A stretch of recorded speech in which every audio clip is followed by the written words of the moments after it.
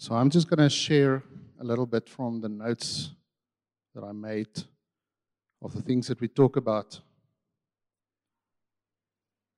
You said your dad was never there. There was those moments where you walked off the sports field and you hoped, that was the one high five you hoped to get. That was the one smile you hoped to see. That was the one pat on the back that you hoped to get. Standing alone on the field, looking around, everyone has got someone cheering them on. You look around and he wasn't there. And it wasn't just then, it was more than that. It was over and over. The same thing happened. All the big moments in your life, all the transitions in your life, he wasn't there to guide you. He wasn't there to show you the way. He wasn't there in those emotional times when you need just someone to talk to. He didn't talk to you about sex, but your cousin did. He showed you the way. Those moments which you try to forget, where the two of you stumbled upon some material that harmed you for the rest of your life. And you got hooked. Because that's what boys do. But it was more than that. It was more than just watching. It was more than just experimenting. It was a shameful moment. Yes, he touched you, but you also touched him. It's a defining moment in your life. It's something you hope to forget, something you wish never happened. Who am I? The big question that you walked around, and you hope that there was just this one person that could give you that answer, but he wasn't there. He didn't know. He didn't care. But you said, but that's what all real men do. You look around and you say, well, if they drink, then I drink. If they smoke, then I smoke. If they talk that way, then I talk that way. If that's the way they go with girls, and then that's the way I go. So you've picked it up and you've walked that way. You showed everyone the real man, because that's what real men do.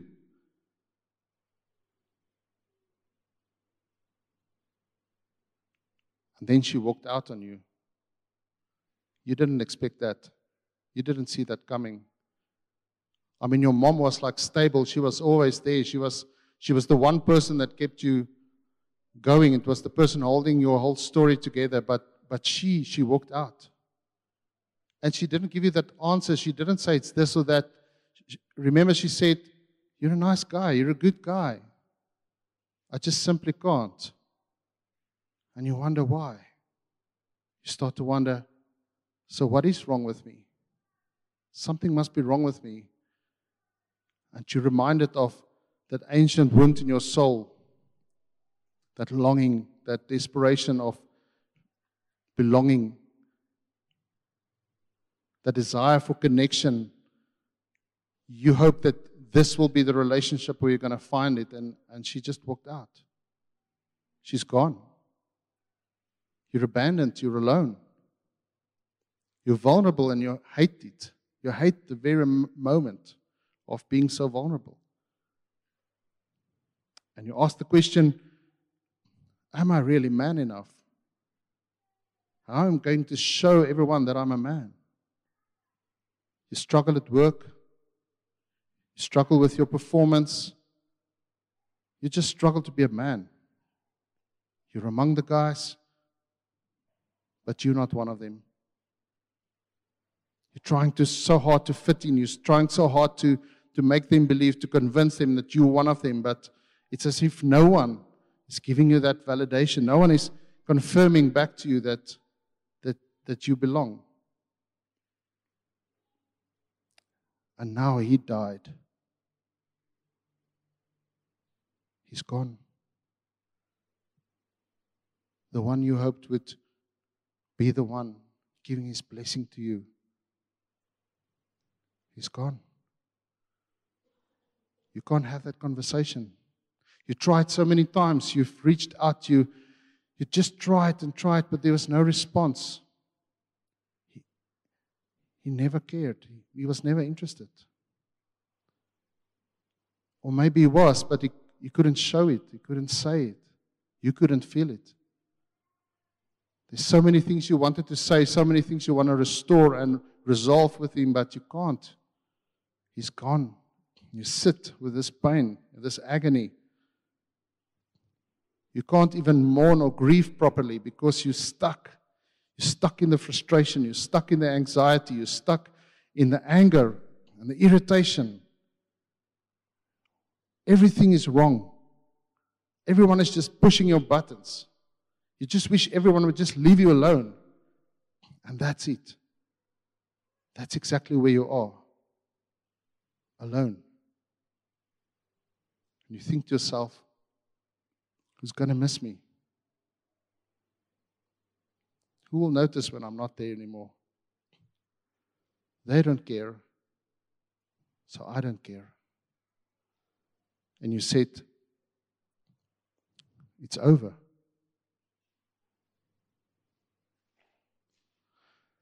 I also wrote here that you mentioned that you remember when you walked out of the room and your mom looked at your little sister. She was twirling around. Both of you were twirling around with your beautiful dresses, and she looked at your sister and she said, oh, she's so pretty. Look, she's so pretty. And everyone was making a fuss. Yes, you know, your mom was probably drunk at that moment and she didn't know what she was doing, but she made such a fuss of your beautiful little sister, but yet she didn't say a word about you, did she? No compliment, not even paying much attention to you. You also had a beautiful dress, didn't you? It was one of those moments. She could maybe just hug you or just say, hey, my girl, but there was no words coming from her mouth. It's as if she didn't see you, as if she didn't notice. Or maybe she didn't care.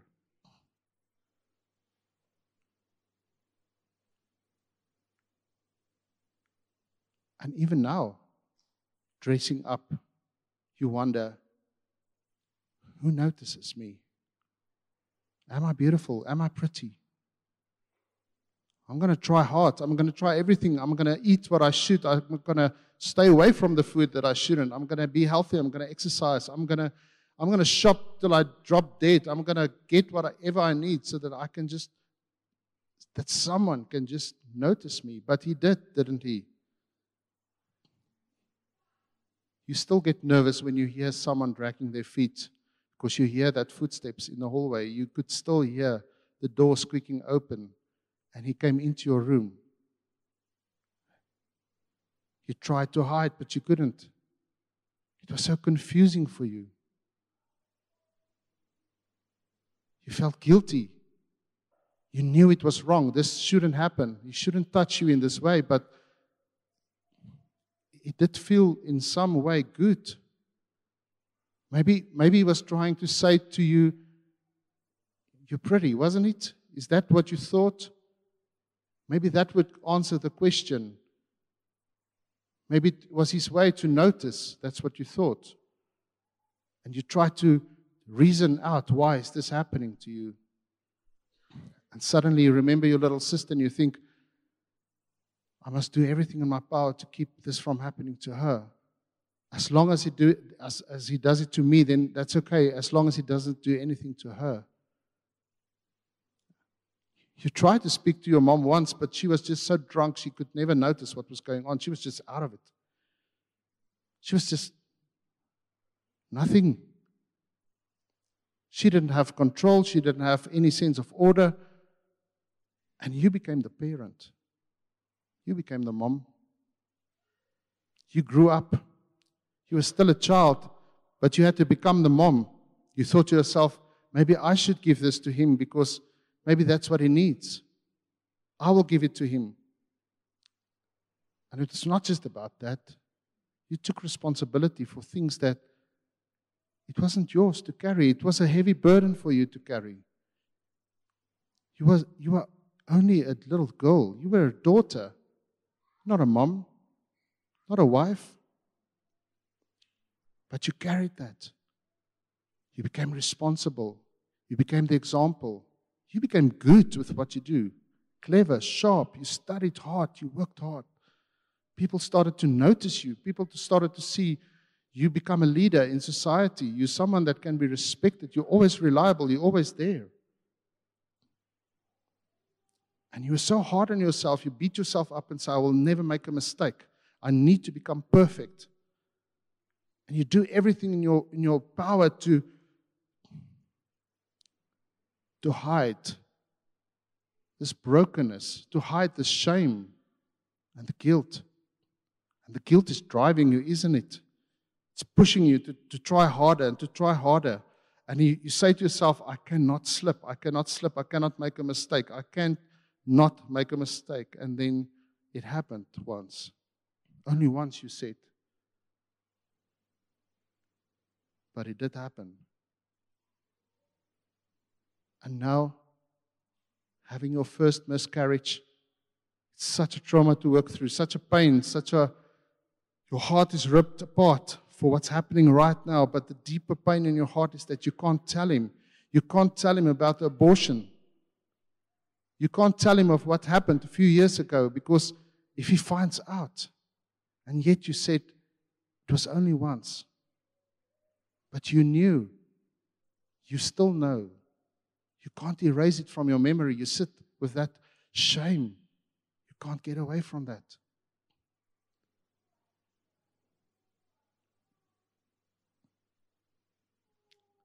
And going through life, almost invisible, not being noticed for who you are, only for what you do. Such a deep longing for you to be noticed, that someone can just get closer to you and know who you really are. But you're so afraid. You're so afraid if they come close, they're going to see what's really going on the inside. You don't want them to know this, do you? And then he did it again. He did it again. He spoke to you in that way. He slapped you, didn't he? He slapped you in the face. And you lie about it. You're not honest. You're protecting him. You say, it's okay. I understand. Someone needs to take the hit. You're covering up for him. And deep in your heart you believe, I deserve this. I deserve this. And then you cry out and say, but why is it happening? It should stop. It should stop. And then he did it again.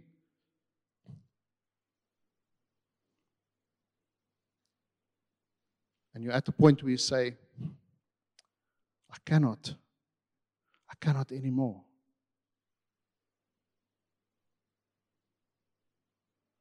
So I just want to share a few thoughts, a few psychological facts about what's going on with your heart. See, God created us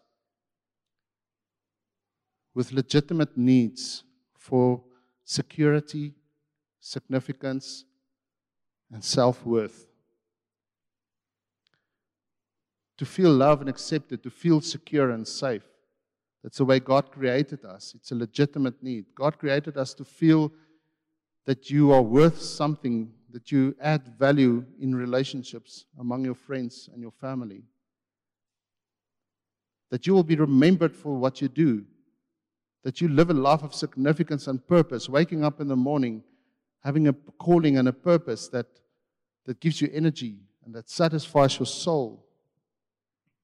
But because of sin, we've become separated from our Creator. We've become separated from our created purpose. We became separated from the source where we find our security, safety, and significance, and our self-worth. And as a result of that, the default starting point for us as human beings is a position of being insecure, of feeling insignificant, and feeling inferior. You walk into a room and you feel less valued than anyone else around. You look at the job that you do and you say, this is What's the meaning of this? I'm just a nobody. What I do is so insignificant, no one will even notice if I'm not there anymore. You're walking around from one relationship to the other, and one circle of friends and group and society to the other to find some sort of acceptance and belonging, and you can't seem to find it. And then Satan comes and he tempts us. And he's saying to us that you can meet this legitimate need, but in an illegitimate way. He gives us an alternative solution of how we can meet this need. He said to Eve in the Garden of Eden, basically this: hey, you can be your own God. Why do you need God? God said, don't eat the tree, but I say, you can have the tree, you can be your own God. You can take control of your own future. You can take control of who you are. You don't have to be limited by what God says. You can be more than that. And he offers a solution alternatively to what God said. And then we look around to creation. We look around to the tree like Eve did, and we take the fruit. We take from relationships. We take from our spouses. We take from our work.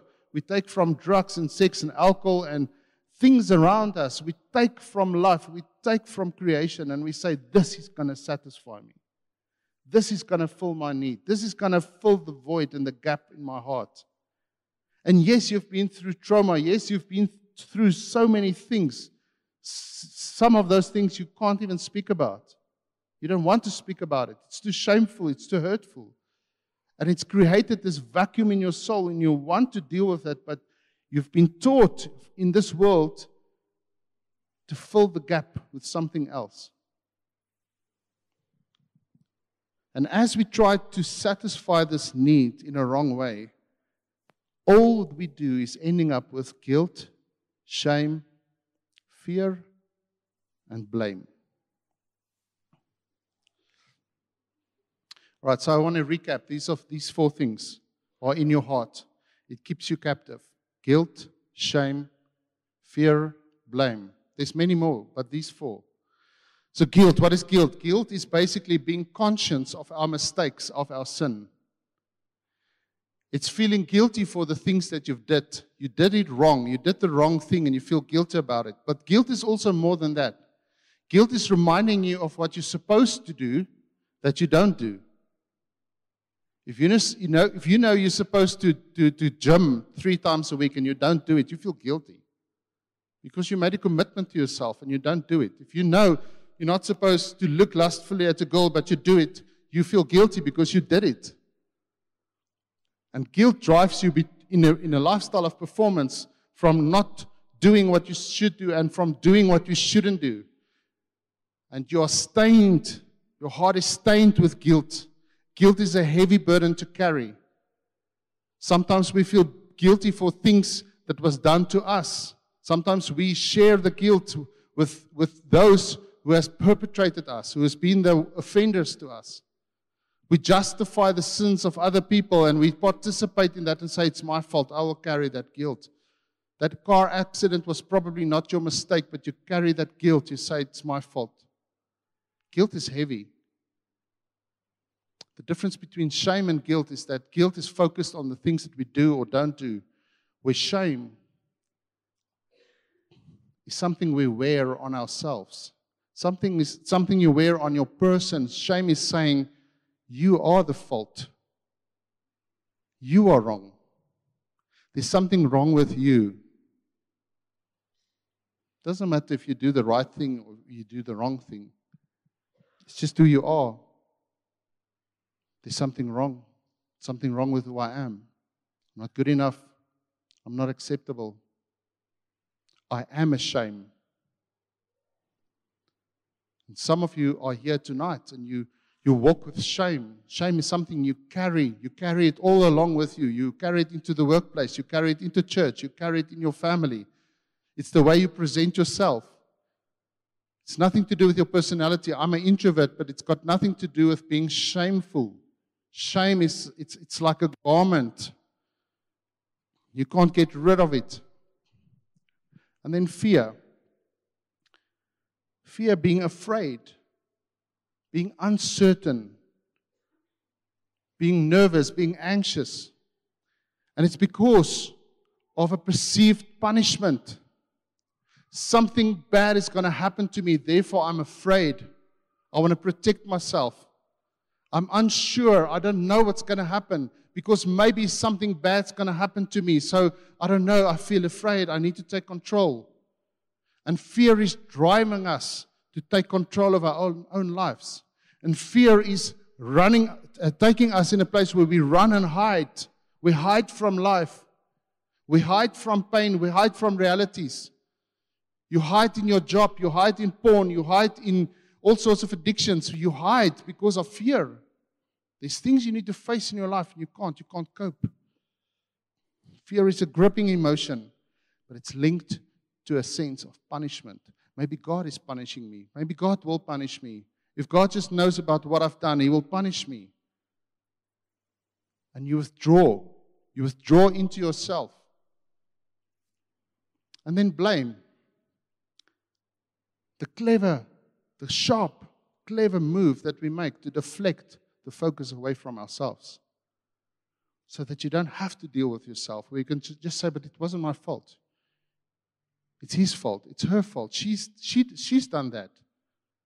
You make sure that the focus is on someone else, that you don't deal with this.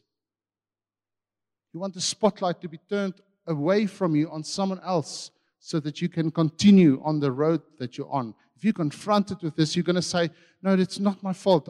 I don't have control over this. I couldn't help it. It just happened because there's always a because.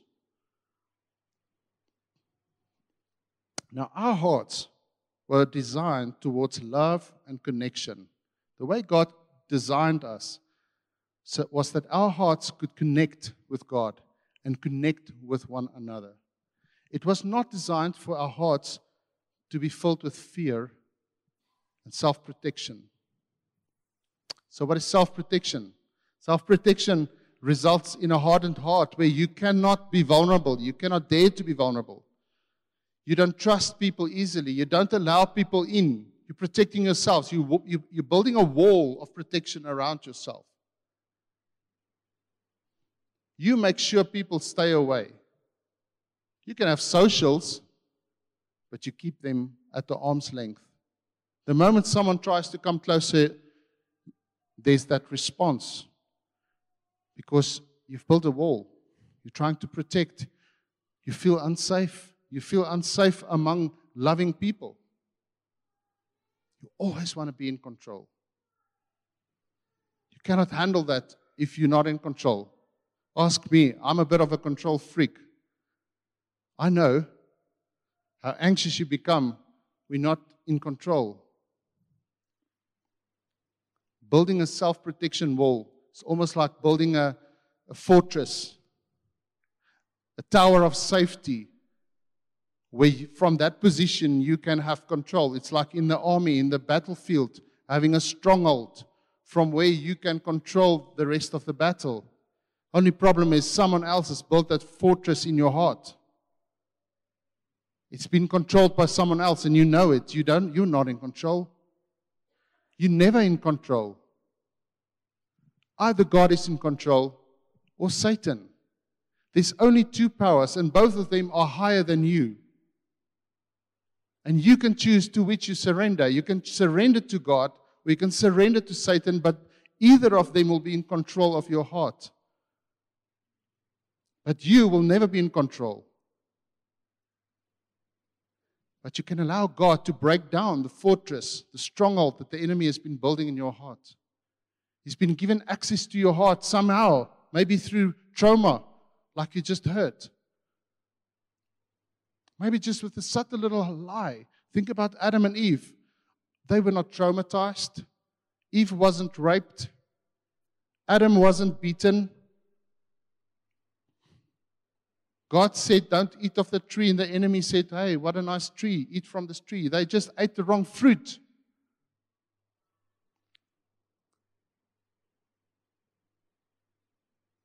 But stuff do happen to us. And it traumatizes us. And then in self-protection, We try so hard to keep the bad out. And by keeping the bad out, unfortunately, you're also keeping out the good. There's no space for the love of God to penetrate your soul because you're so much in control of keeping out the bad that you've got no idea how to filter to say, I need to get the good to come inside. So, Jaco said that before. A heart that has been deeply bruised, broken, or disappointed struggles to believe new truth. I can preach tonight till I'm blue in the face. I can read all the passages from Scripture. I can quote them. I can make you say it with me. I can make you memorize those Scriptures. Your heart will battle to believe that truth when it's bruised. Because there's another truth that overrides that. There's a truth of the experience that you had. I mentioned a few things of what's happening to people in real life, and maybe some of those things are happening to some of you. As I prepared, I just felt that some of you are actually sitting on that chair, and you knew it. As I spoke, you could see yourself sitting there. You could relate with what I was saying. And tonight is an opportunity for you, just for us, to just present our hearts before God and say, Lord, I want to step forward. I want to give you the opportunity to go deeper into my heart. I want to surrender those things that's keeping me in bondage. I want to trust you, Lord. I want to give you the opportunity to speak truth into my soul, to set me free. The Bible says you will believe the truth, you will hear the truth, and it will set you free. But you've heard many times truth being spoken, and you're not free. Why? Because of the bruises in your heart. You haven't dealt with your heart yet. And tonight is the opportunity for us to bring our broken hearts to God. To bring our hearts to God, which is so afraid. To bring the hearts of those little boys that's sitting here tonight, that little girls, wherever you got stuck in pain, that's where your heart got stuck. To bring that, to surrender that to God, to say, Lord, here I am. I'm afraid, but I'm going to trust you here. Maybe something bad in my life happened, and that experience has taught me certain things. I've learned some things that I shouldn't, and that's now driving me. It's became my truth. Maybe it wasn't something traumatic. Maybe you were not traumatized. But in your walk with life, you heard the enemy's voice. He deceived you. He tricked you in very innocent things. And slowly but surely, you started to drift away from who you should be. Because you believed him. You believed him when he started to speak things in your life. Innocent moments for you and your little sister, both of you wearing the same beautiful dresses. The one got the praise, you just didn't get the praise. And suddenly you believe for the rest of your life, I'm ugly. No one will notice me ever. It doesn't always have to be trauma. I remember when I was small, I think I was about 5 years old, there was this moment where me and my dad had this thing, and a beautiful thing, a father-son thing, and a way of us showing some form of affection. And I remember this moment where he called me and he asked me, hey, do you love me? And I would say, yes. And he would say, how much? And I would show him. I would say, so much. Playfully. And then I would say, okay, no, so much. And if he drags on, I would say, okay, so much. And then I would give him a hug. Beautiful, innocent little thing. But it happened a few times. And then once, I remember pausing for a moment as a 5-year-old, reasoning to myself. Don't know what reasonable abilities you would have at that age, but I reasoned. And I thought to myself, why does he keep on asking me if I love him? I told him so many times. I told him I love him. Why doesn't he believe me? Then I thought, but why is he not saying it to me? So maybe he doesn't love me. It was just a thought. It was just a thought. And I started to believe that maybe He doesn't love me. And from that moment, I became curious to find out whether that was true. And I started to watch Him from a distance and to see how He would act and to see if maybe He would show me that affection, or maybe He would say it to me. And every time He doesn't say it to me, every time He doesn't show it to me, I got the evidence. It became real for me. Yes, it's true. He doesn't love me. And my life drifted away from what could have been a wonderful, beautiful relationship with a Father that actually did love me, but didn't know how to show it or say it. But I believed something different. It chased me out of the house. I was waiting for that moment, in fear, living in fear in a pastor's home. How fearful can it be to stay in a pastor's home? He didn't beat me. He did when I was doing something wrong, but he didn't violently beat me. He didn't molest me. He just didn't show that love and affection that I thought I needed, and I believed that. I was captivated in my heart. I was trapped in my heart. And that's only one part of my story. Tonight, it's not really about my story. It's about what's going on in your heart. What are those innocent lies that we believe? And we need to realize tonight, like Jaco said, we will struggle to accept new truth with a bruised heart. If your heart is not being addressed, if the pain in your heart is not being addressed, you're going to forever try to suppress the pain. You're going to forever try to move from the one thing to the next, from the one person to the next, and try to quench the thirst of your soul. So let's see theologically, what is the Bible saying about this? How does God respond to our hearts? A very, very familiar passage in Genesis 3. Adam and Eve. The moment they ate the fruit, the Bible says, their eyes were opened and they realized that they were naked. So they sewed fig leaves together and made coverings for themselves. You see, the things that we do is the moment we realize there's something wrong, I'm naked. The nakedness that we read about here is a symbol of our shame, the things we are ashamed about. And the first response when we realize that we are in shame is we want to cover it up. Maybe you cover it up in your personality, the way you behave among people. You become this super funny guy and you always have jokes and you make jokes about everything. But you're never serious. Or maybe it's not that. Maybe it's just the way that you just shut off. You just shut down. You just don't allow anyone in your space.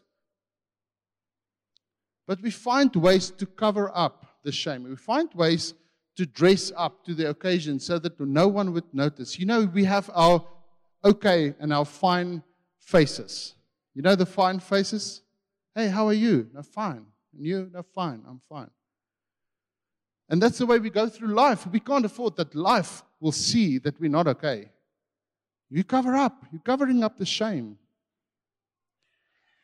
And it says there that the man and his wife heard the sound of the Lord as he was walking in the garden. Here's God.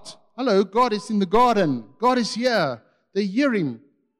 And the moment they hear his footsteps, this is what they do. They go and hide. Here's a bush. Okay, let's hide. Okay.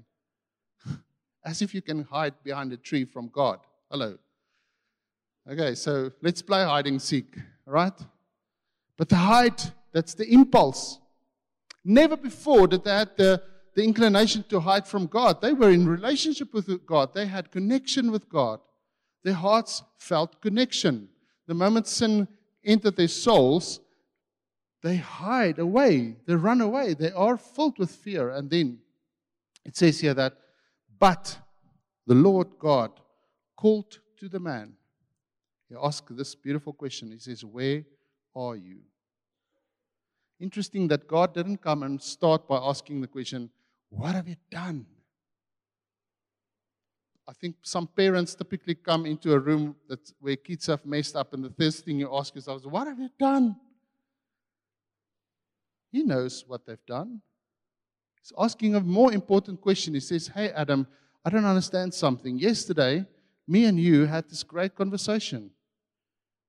You looked me in the eye. We spoke. You talked to me about everything. Where are you now? Why can't you look at me? Why can't you talk to me? Why don't you want to be with me? Why is it such a struggle for you to have that quiet time? Why are you shunning away every time I want to get near to you? He's asking a relational question. He's saying, where are you? Tonight, God is asking that question. Where are you? Where are you with your heart? You're holding your heart and you're running around with it. You're saying, I need somewhere to go. I need something to fix this. And God is saying, where are you? I'm looking for you. Come. I need you to come and bring that messed up heart to me.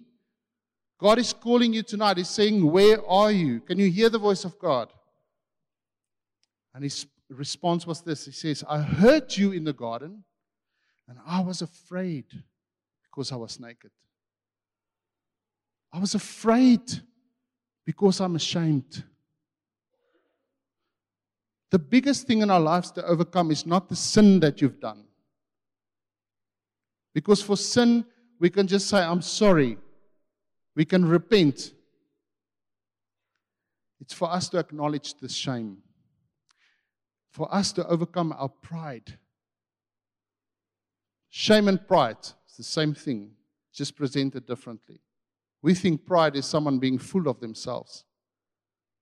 Pride is someone that's not willing to make themselves vulnerable. That's what pride is. Someone that says, I'm not going to allow anyone to see my shame. And he said to God, I realized I'm naked. I'm ashamed. I became afraid because you're going to punish me, God. You're going to do something to me. You're going to do something bad to me. I messed up. You're going to punish me. This is what they expected of God. Maybe that's what you expect of God. God's going to punish you for this thing that you've done or didn't do. And he asked them, who told you this? Did you eat of the tree? That's the only way you could have figured out what's going on now. And here's the blame game. The man said, the woman you put there with me, she. The moment you are confronted, you start to point the finger to someone else. Then God says, okay, Adam, you're such a blamer, but let's go to Eve. And he says, okay, Eve, she's the serpent. He. So who is it now? The man, the woman, the serpent. And God said to every one of them, he said, well, then you cursed. And the curse was spelled out. There was a consequence. None of them got away from the consequence. And here's the thing. Because of sin, because of their sin, and because of our sin, there's a consequence. Sin is cursed. As long as you stay on this road, you will walk a life being cursed. It's a cursed road. Thank God it didn't stop there. Because God dealt with sin, he said, this is cursed.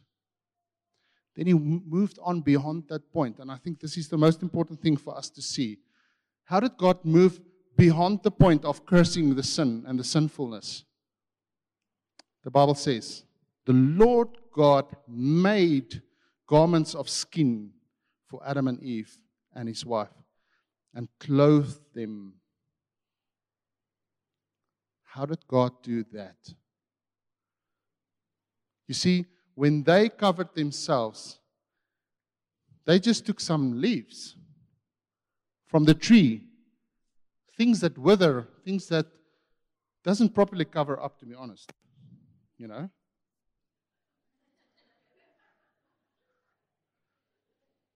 That was their best attempt. But it's only a tree.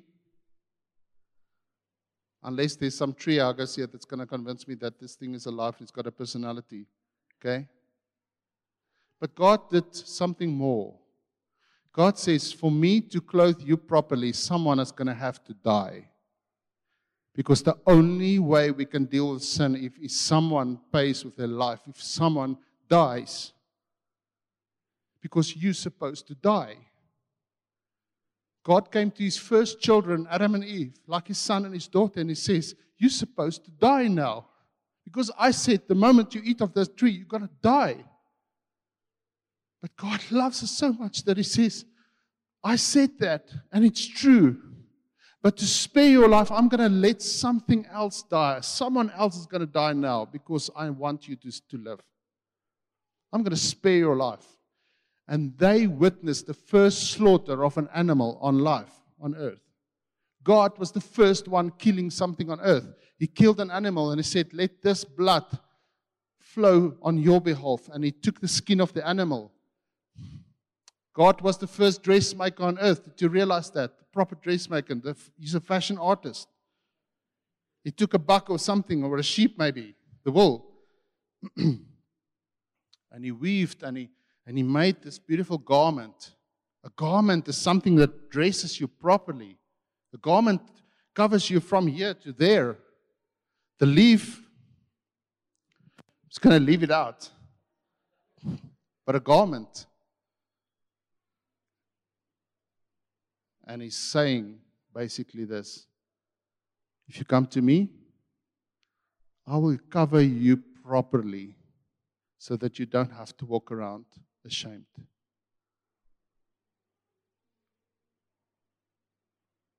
And we know that that was prophetically true of what Jesus came to do for us.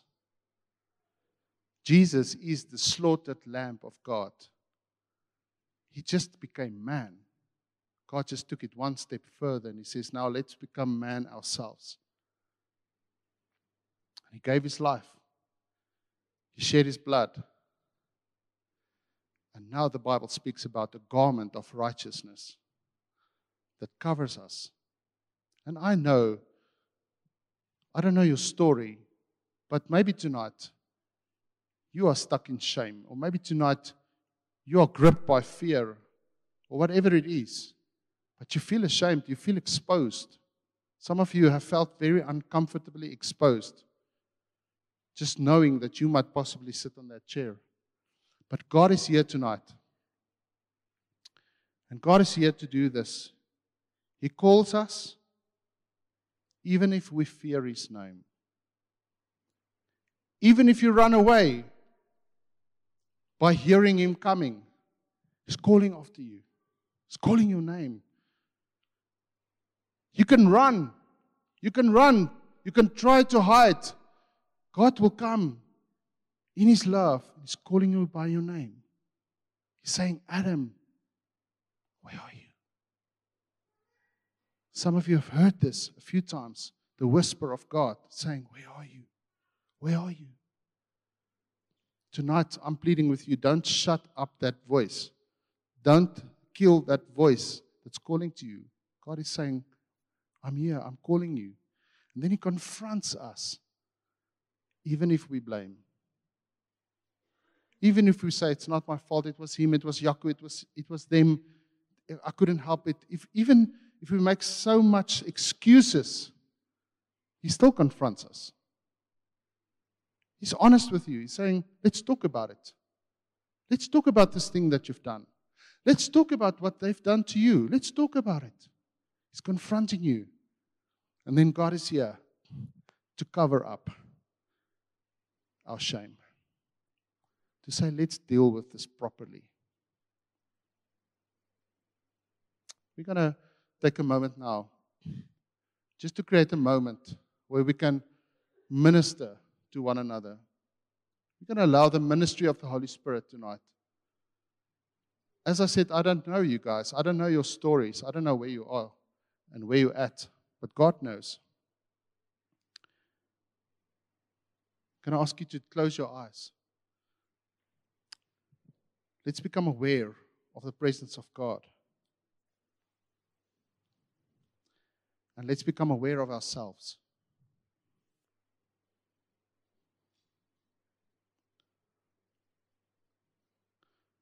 As I spoke, there were things stirred up in your heart from your own life. And you felt at certain times very uncomfortable. And you said to yourself, I don't want to go there. I don't want to go there. I don't want to go there. But can I just ask you for this moment just to allow that to surface. There's some pain in your heart that you've tried to numb out.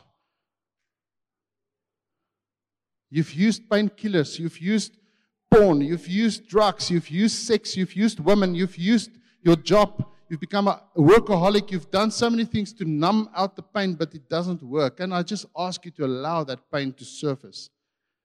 Feel the pain. Feel the fear. The thing that drives you crazy at night, that you can't sleep.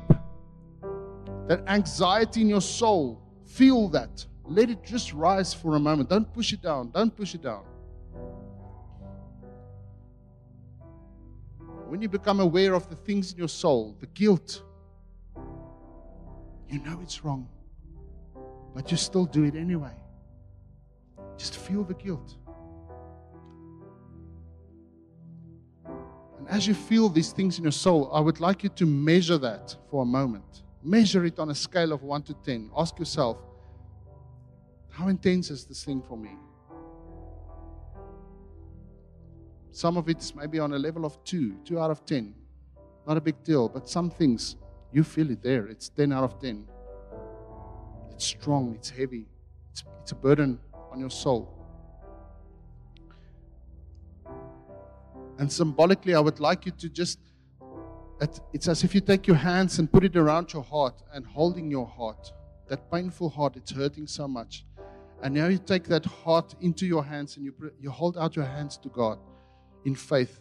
You're saying, God, here is my painful heart. Can I ask you to do that? So if you can relate with this message, if God is stirring something in your heart, if you know there's something in your heart that you need to deal with, won't you just take your hands as if you take your heart, present it to God in this way? And then we're going to pray into that. Thank you. Thank you. There's some people here that needs this ministry. Just hold your hand as if your heart is in it. And by doing that, symbolically you are declaring, you're going to say here, God, it's okay. You can work with my heart. I'm giving you permission.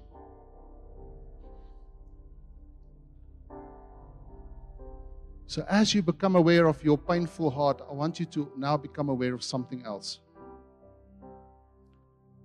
Let's become aware of the presence of God. Let's become aware of the presence of the Holy Spirit.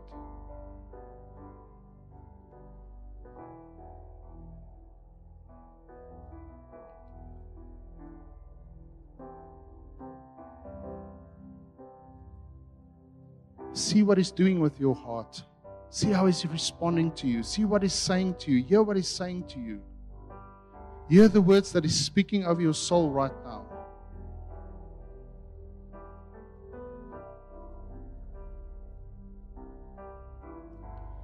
And now I want to ask, just like God has called out Adam and Eve from behind the bush, and He said to them, you can come out now, it's safe. I want to call you out to say, because God is here, won't you come out of that hiding? And please come stand here in the front, where we can pray together. Come out of the hiding. Come out. It's safe. You can come out.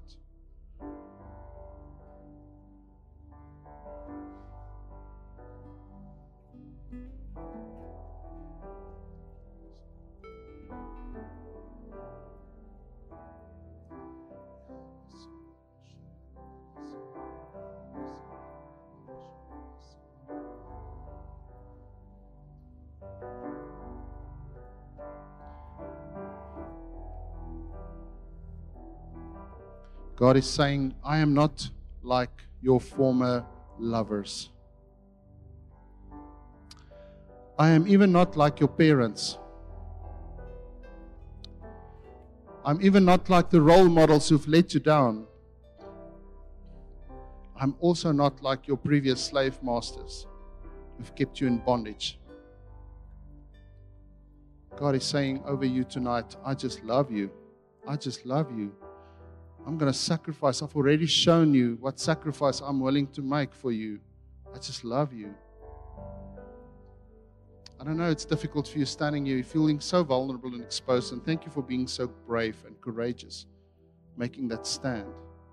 But you're not going to stand alone now.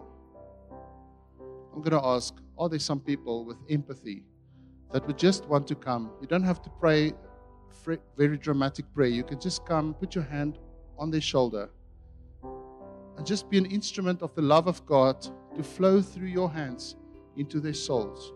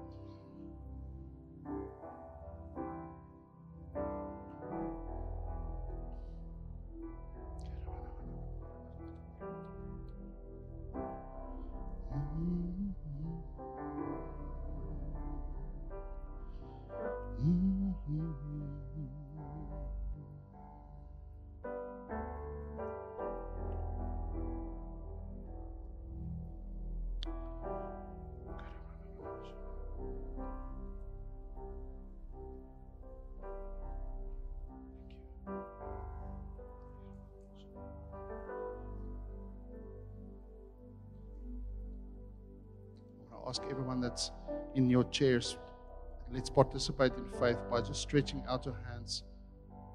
If you can, just pray in your own language or pray in tongues. Just intercede now, because God is now doing a very deep work here. Thank you, Lord. Thank you, Lord, for your touch.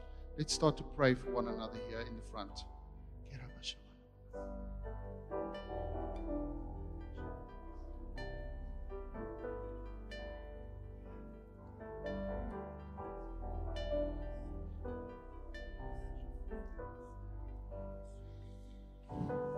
As we prepared for this moment in prayer, God just showed me this picture first of a heart that's been locked. And you've lost the keys many years ago. You don't even have the keys to unlock your own heart. But God said to me, and He showed me how He's going to open this. And then we prayed again, and then I saw many locks being locked tightly. Then I heard like a sound frequency. It was a frequency of a sound.